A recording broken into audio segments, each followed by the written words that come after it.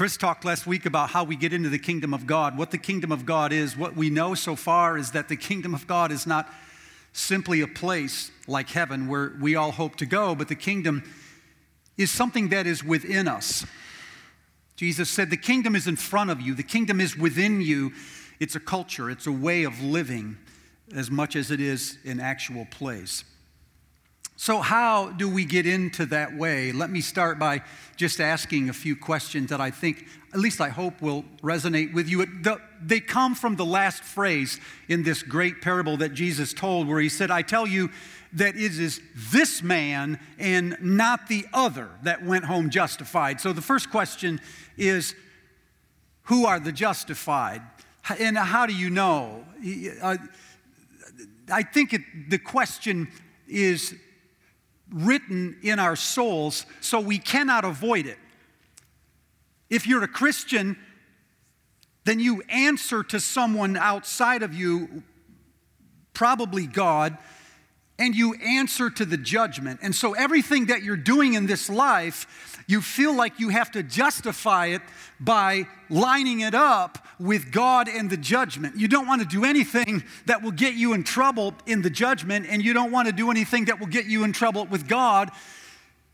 So the justified for you are people that are aligned with God. If you're not a Christian, if you're not really very religious, you still have innate desire to be justified.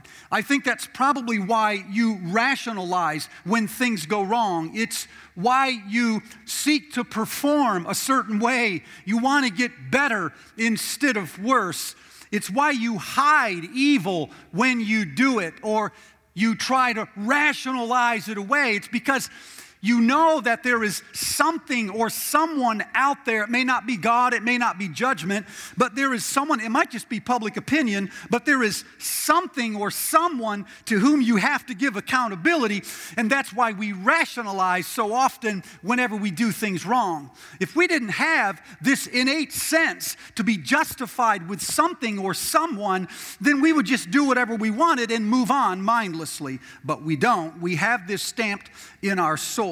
The first question is, who are the justified? And what does it take to be justified with that person? So, for instance, as I read in the Old Testament, in Deuteronomy chapter 26, Moses says, the Lord your God commands you this day to follow these decrees and laws. For you've declared that the Lord is your God and you'll walk in his ways. And the Lord has declared that you are his people, his treasured possession. And then in Psalm chapter 15, the psalmist says, who will live in your holy hill? Translated, who will go to heaven? Who gets to go to heaven? Who gets to stay in the sanctuary of God? Now watch the list.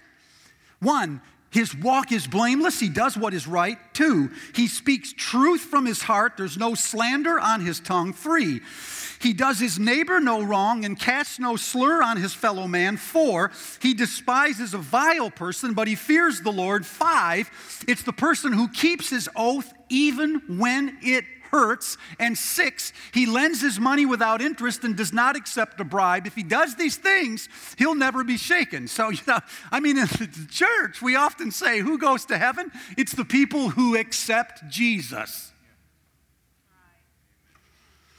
But the psalmist says, the people who accept Jesus, this is how they live.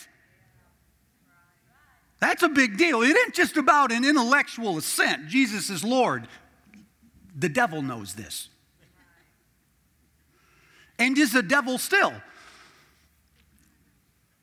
Until the lifestyle changes, one is not aligned with God.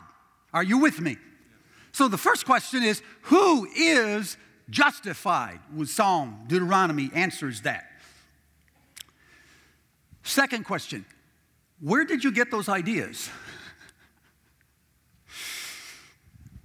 I've just cited 2 passages of Scripture, so I could say to you, well, I get them from the Bible, but the truth is that my view on this is shaped as much by my culture, by my family, by the way I was raised, by the particular Bible I read. It's not the Quran. I'm not up here citing the Bhagavad Gita.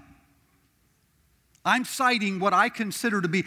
So my mind is shaped by convictions that other people have handed me. And I suspect that yours is too. I suspect that you have in your mind a picture of who justified people are, and even though you have scripture verses to back that up, you got those convictions largely from the community that you were born into and the one that you belong to every week. If I were up here stumping some other gospel and you stayed with us, you shouldn't, but if you did, then your minds might be changed. So who are the justified, and where did you get those ideas? And then the third unsettling question is, are you sure that you're right? I believe that whole cultures, whole churches, families, generations tend to migrate toward whatever vision they have of a justified life. They have somewhere in their conscience an image of a God, a supreme being that is holier than thou. And they have some idea, if conscience alone, what it takes to reconcile with him.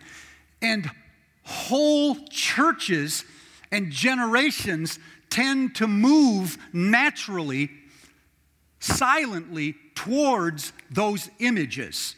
So that in some churches, what people consider a spiritual person is different from another church.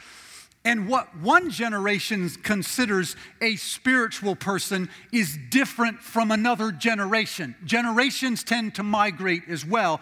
But my point is, those questions are innate. They're primal. They are stamped on our souls. And we tend subconsciously to move in the direction of the answer to those questions. Are we right? What if we're not? Jesus said there were two men that went up to the temple. Now, the temple's not the synagogue. The synagogue is where they teach. But the temple is where you worship. So the temple has Old Testament connections. When a person comes to the temple, they come in order to worship. They come in order to be in the presence of the Almighty God. For God said in Exodus 25, have them make for me a dwelling place, a sanctuary, a temple, and I myself will come and live among them. So when you went to the temple, you weren't going to hear a sermon. You were going to be in the presence of the Almighty God who is establishing a residence, a house on this earth. This was important because you just didn't wonder and say, I wonder if God is here. No, go to the temple. He's there. Jesus said, two men go up to the temple on the same day. Now watch this. Two men in the same religion, worshiping the same God, in the same temple, at the same time, doing the same thing, wanting the same outcome, the access to the Almighty God. It was indelibly stamped in every Jewish mind.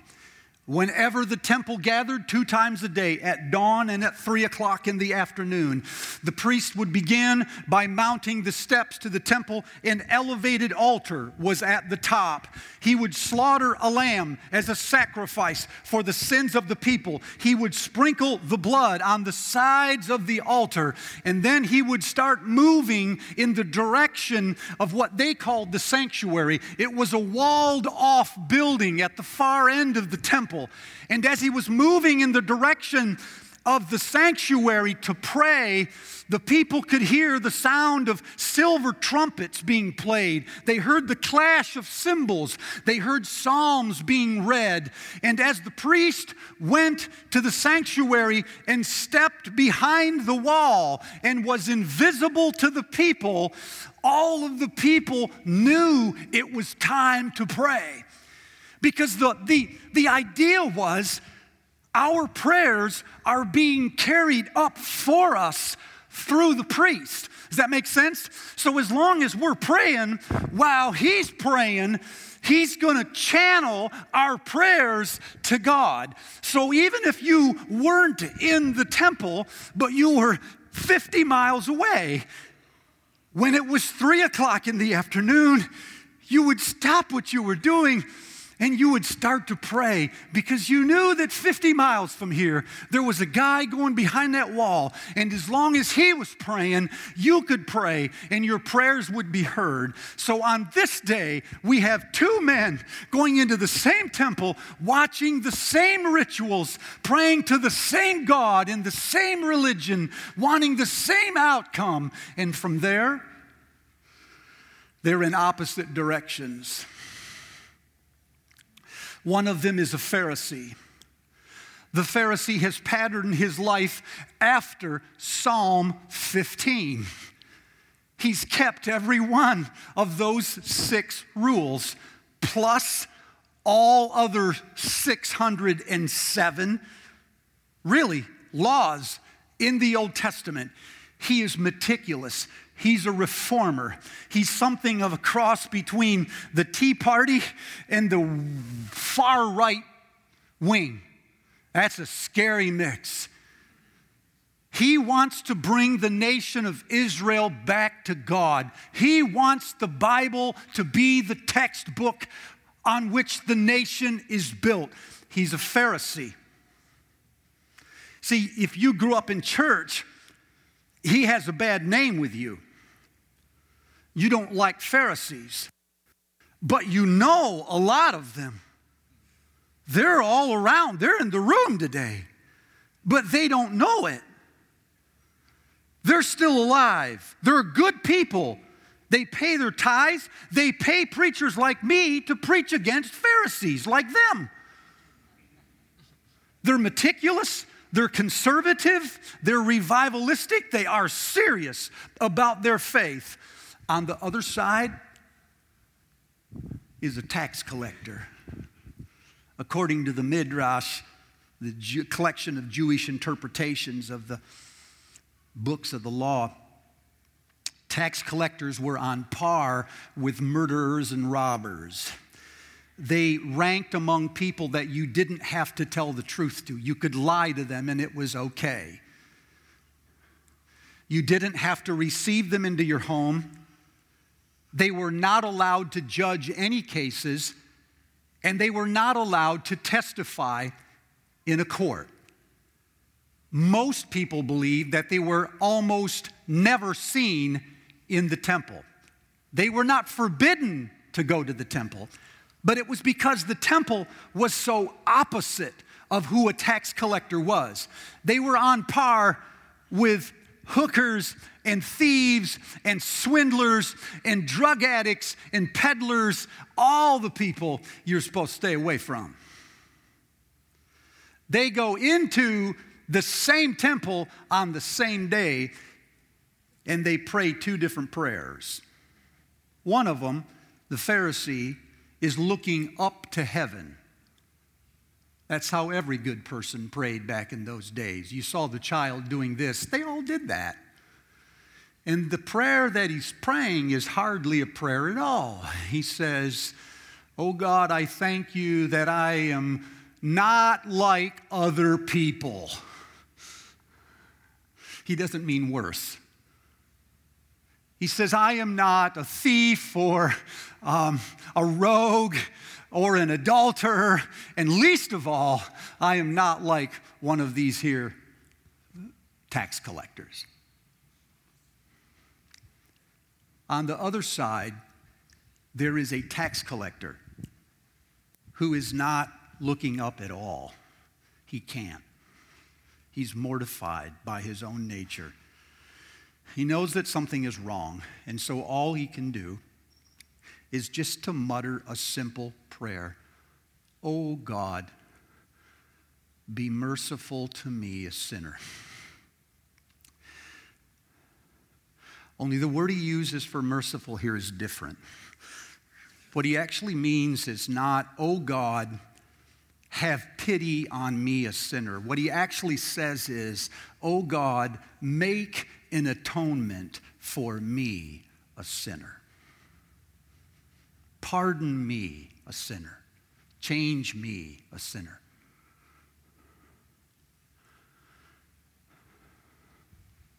Two men, same day, same God, same religion, same action, wanting the same outcome.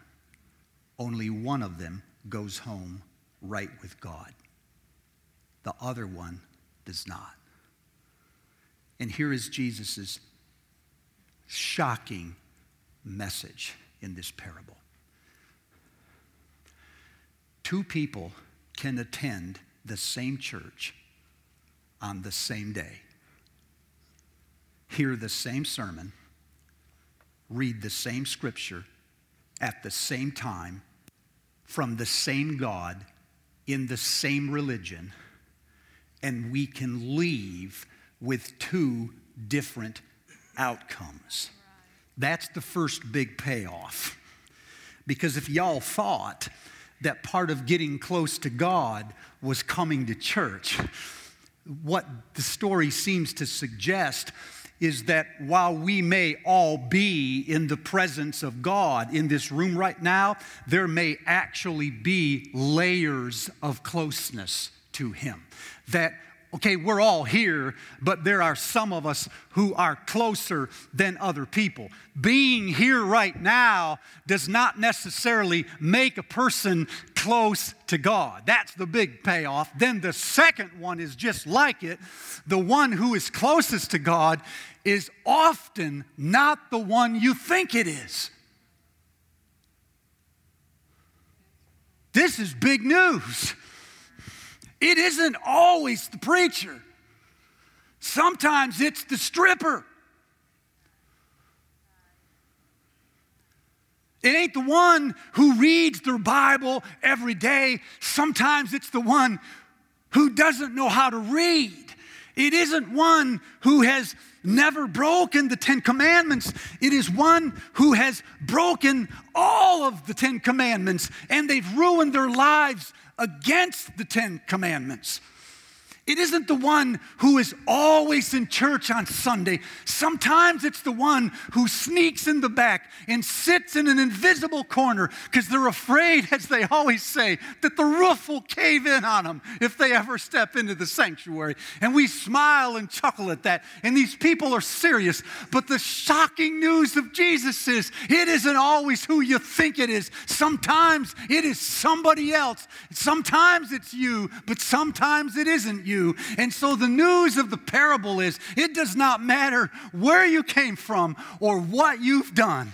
It does not matter what your limitations are, what your flaws are, how deep is your sin, how far away from God you feel. If you come into the temple in the right posture, you can be close to God. That's big news. Because some of you have said to me 100 times, I don't fit here. I don't belong in this church, man. I say, what do you mean, dude? I don't belong in this church. And some of you would say, I don't have all those degrees. I had a guy in this gas station across the street stop me one morning. He said, I listen to you every single week. That seems to make sense to me. I said, thank you, keep listening. He turned around to pay the bill. And then before he left, he looked at me like this and he said, I'm just as smart as all those people in your church, aren't I? I hope he's listening right now. You bet you are. The rest is footnotes, man. If your heart is in the right place, you can be close to God, whatever else you've done.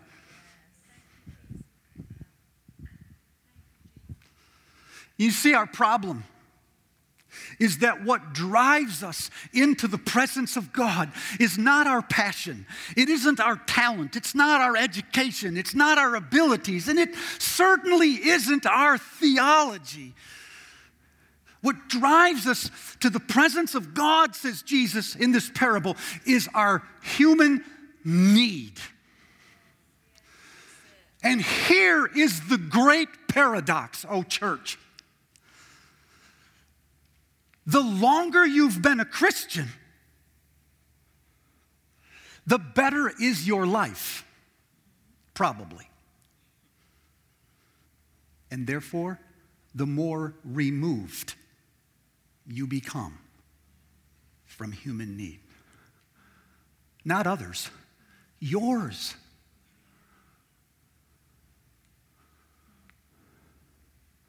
When the Pharisee prays, standing by himself, God, I thank you that I am not like all the other people. I am not like, and notice who he draws. The worst he can find. We do it too, don't we? At least I'm not like them. He says, I thank you in the New American Standard that I am not like thieves and rogues and adulterers and tax collectors. He isn't lying. He isn't like that. He's not telling you a lie. He's just not telling you the whole truth. You see, the longer you have followed God, you tend to focus only on things you're good at. And you become blind to your limitations. So how do we get into the presence of God? Driven by human need. Oh, this is a hard question for me, because this is easy for some people who are always down on themselves. Some of you are that way. You're hard on yourselves. You're really great people, but you don't think you are. So you have no trouble being humble and contrite. But how does someone in this room who is smart and talented and competitive and determined and successful, how do they come into the presence of God? On need.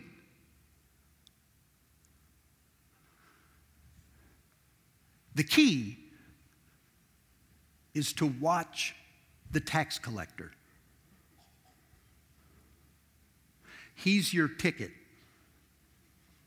Pay attention to him. Some of us think we are like tax collectors because we know how much we hate Pharisees. William Law says, you consider yourselves humble, but only because you know how much you hate proud people.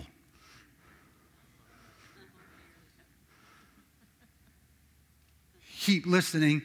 He says, but you never once in your life hated any pride except that which you have seen in other people.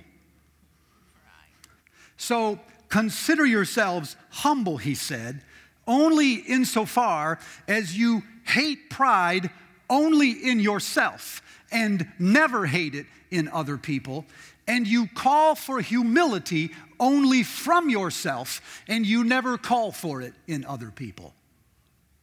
C.S. Lewis said, if you want to know whether you're proud or not, just ask yourself, how do you like it when people snub you, when they ignore you? If it rankles you a bit, you may have at least a little of the disease. So keep your eye on the tax collector. He's the secret. Here's a few things. First, it begins with an honest appraisal of ourselves. Even successful, talented, smart, powerful, rich, determined people can be honest with themselves if they have help. Give other people permission to tell you the truth. Now, we may say, oh, but they can. People can tell me anything. I think that. But I have not seen a long line of people in this room at my door or on my email. Some of you are not afraid, that's to be sure. But most of you are not beating the door down to tell me where my flaws or my sins are. Apparently, I give off something that makes you think you don't want to mess with that.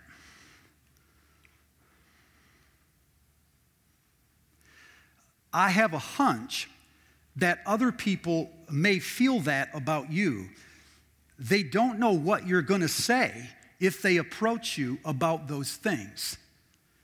They don't want to hurt you. They don't want to set you back. They want to help you, but they don't know how to say it. And so I believe that God has put around us really good-natured people who love us, and they have the ability to tell us the truth. They just don't know if they can do it or not. And so I have to posture myself in such a way to those people that they feel like they can be heard. When I was a young preacher in a small church, I was working as hard as I could, and we had this lady in the church. She was 80, 85 years old, and she would interrupt my sermons by singing, just stand up and sing, right in the middle of the sermon. Please don't do that right now. Because I needed to say, that annoyed me to death. And the song that she would always sing, she would always clap her hands like this, and she would always start singing, makes me love everybody, makes me love everybody, the old time religion.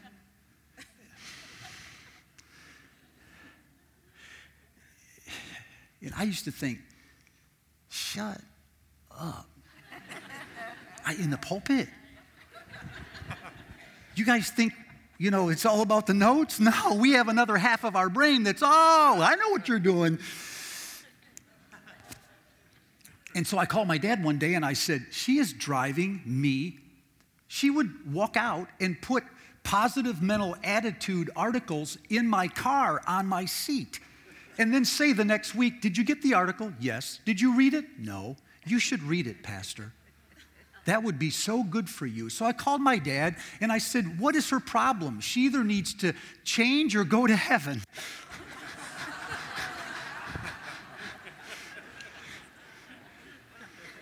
He said,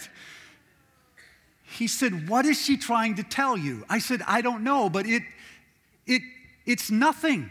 He said, is there anything? Is she on to anything? I said, no. He said, Steve, she must be on to something. Sometimes our critics are like cartoon drawers. They tend to overemphasize a feature that is true of us. If they draw you with a really large nose, it's probably because even though your nose isn't that big, it's bigger than most people's nose. So my dad said, Steve, if she is over-characterizing you, she is on to something. Listen to it. That's first. Boy, that is hard. Man, that's hard. Because I think you're like me. If I knew it was wrong, I'd change it. Well, that's the point. You don't. You need people. So it starts with a genuine appraisal of ourselves that other people can help us with. Okay? 94% of all college professors believe they are above average. Dude, I love you. Do the math. We tend to overestimate ourselves. And if you're there right now thinking, no, I don't, see what I mean?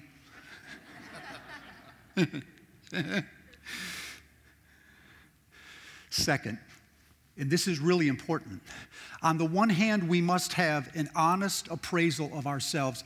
God, what is my true condition in spite of my talent and all my success? What are my limitations, and who have you put around me who can help me find those?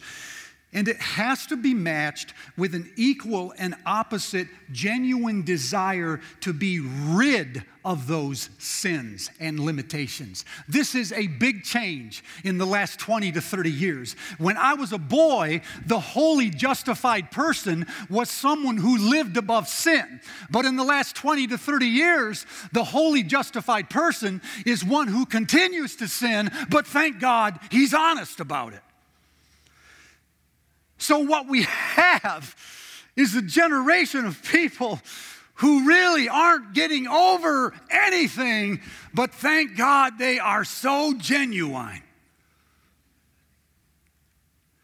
And they will continue to ask God for forgiveness as if they could never be free from that sin. So the tax collector will pray, God, be merciful to me, a sinner. God, make atonement for the person who is a sinner. He is not saying, God, forgive me for what I have done wrong. He is saying, God, make atonement for the man who is a sinner.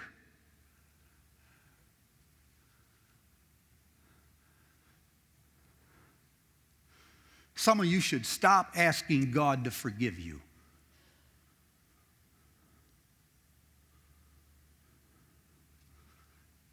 Just ask Him to change you. You see, our problem is not really our sins.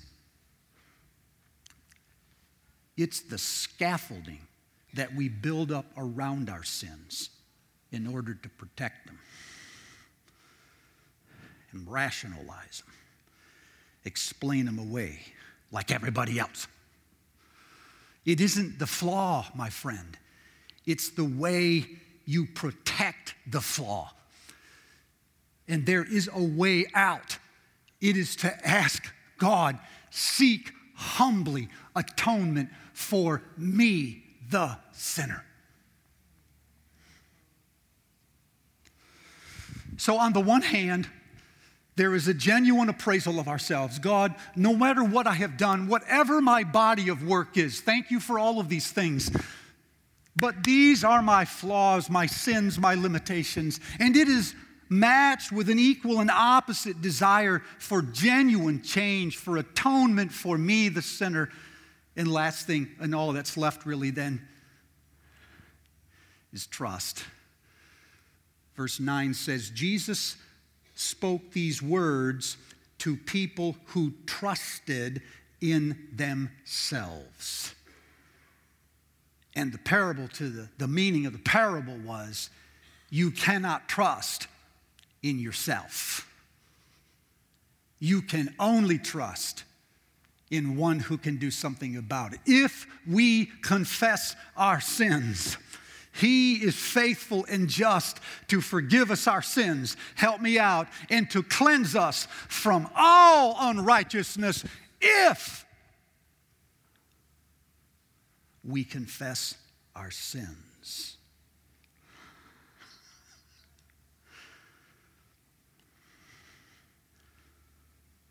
If you cover them, you'll leave with them.